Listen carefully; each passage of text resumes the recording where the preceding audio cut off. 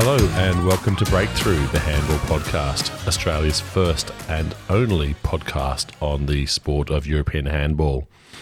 I'm your host, Steve Plummer, and it's great to be with you once again. I'm flying solo today. My regular co-host, Chris Scholl, is taking a very well-earned break after what proved to be an incredibly intense Australian Handball Club Championship campaign. Apologise if my voice is a little croaky, a bit crackly. It's was also a very busy campaign for myself. I spent time on the bench of the Sydney University Handball Club men's team, managing them through their matches. I also spent the final two games, the men's and women's final, with my friend Aris Cam, calling the final two games, and we'll bring you some more details on those very shortly. So Canberra, it was as we expected. It was cold, and there's some very long days in the gymnasium there at the Australian Institute of Sport. All games ended up being consolidated at the Australian Institute of Sport after the courts across town at ADFA were deemed unsafe to play on. Unfortunately, the UTS game there had to be abandoned after a player went down and damaged her ACL. Fortunately, the competition managed to be rescheduled, and we only missed some of the minor placement games.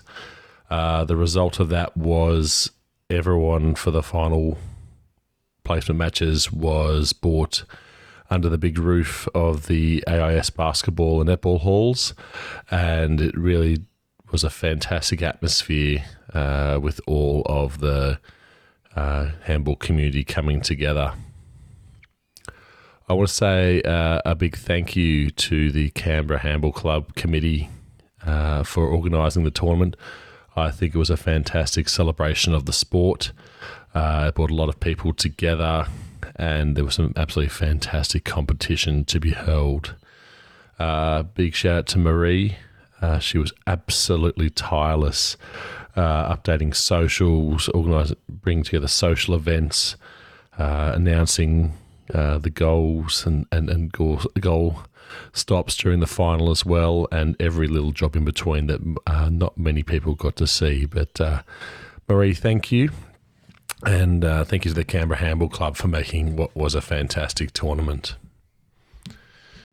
So I just want to run through some of the highlights I saw away from my managerial duties with the Sydney Uni Handball Club.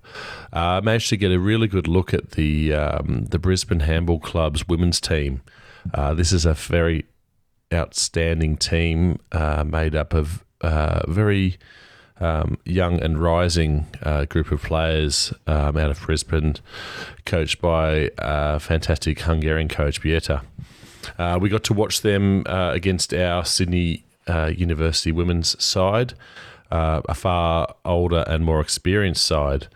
But watching the Brisbane club was fantastic to see a group of very young, able and local born and bred players. The standout players to me were Gemma Bucket. I think she did an amazing job on the fast breaks, and of course Sigrid Dobson, who led the tournament as the leading goal scorer, did a fantastic job of leading their sides. And also very experienced international player Shoko Kanazawa, who has absolutely amazing vision and put her teammates into some great spaces. But I'm going to move on to now the finals of what was a very big weekend of handball in the nation's capital. I'll start with the men's, and then we'll wrap up with the women's.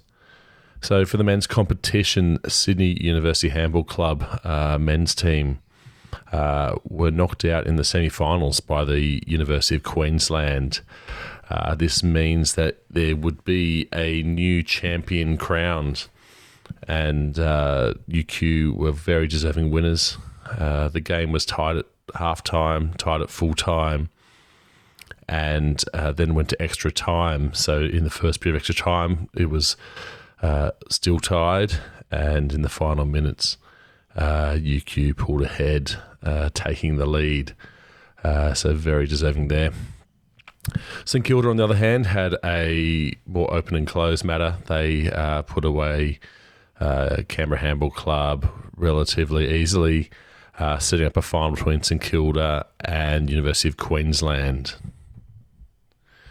For the third place match, Sydney University played Canberra. A replay of their earlier round match where Sydney University came away with the win, and they repeated that to wrap up the tournament with third place. But after 12 years at the top, it was a tough defeat for Sydney University to not take the crown again. But I think at the end of the day, a very good thing for the sport. It means that the competition's improving, and be really interesting to see where Sydney University goes next. The final, St Kilda versus UQ. It was a full house at the AIS. I think the match got underway very quick. The Matadea brothers really gave St Kilda a very early lead. They're very incredible and powerful players. They were unstoppable in the fast break, and UQ really didn't have any answers to get started. The refereeing left the match a little bit stop-start, and that may have killed the momentum of St Kilda. And by halftime, UQ had pegged back the score to even, and that was really by MVP Ignacio Olega Ballester Nacho. He really led his team start to finish and pulled them back into that game. The second half, it was goal for goal most of the way until the final 10 minutes when Nacho and the team, they started to pull away. Daniel Reid was the Australian national team goalkeeper, was unstoppable between the posts. He pulled away 15 saves, and once the UQ took the lead, they never looked back. It was a low-scoring affair at 23-17, but now we have a new champion of Australia and Oceania in the club scene, and that will be UQ, and they will move on to the Super Globe tournament in Saudi Arabia come November. To round out the awards there, Dylan Matadea was named top scorer of the men's tournament, and very deserving there. On to the women's, and this was a slightly different style of tournament. It was 5 teams contesting in a round robin, and the top team would then play a final. Sydney University and UTS played the final round match together, and then that was also then the final to decide the women's champion. Sydney University won the round match, and so were full of confidence going into the final placement match. And it was a very tough match. These teams know each other incredibly well, both incredibly experienced players, and it was a very entertaining game. We saw the fast break was absolutely unstoppable for Choi Wan from UTS, and she was named the tournament MVP. But then on the other side of the field, we had Kimberly Horostecki with 8 goals, who was very, very difficult to stop, and Karina Silva picked up best goalkeeper, and she kept her team in touch for the entire match, and eventually Sydney University ran out champions there. That means that the Sydney University women go back-to-back with their 25-20 victory, and they are eligible for the Women's Super Globe event, which is yet to be named, but we're very excited to see them progress there because they are very deserving champions.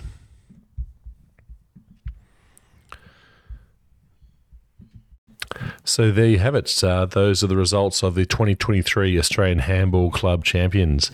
We had a new winner in the men's tournament with University of Queensland, and a repeat by the women in the women's competition for the Sydney University Handball Club.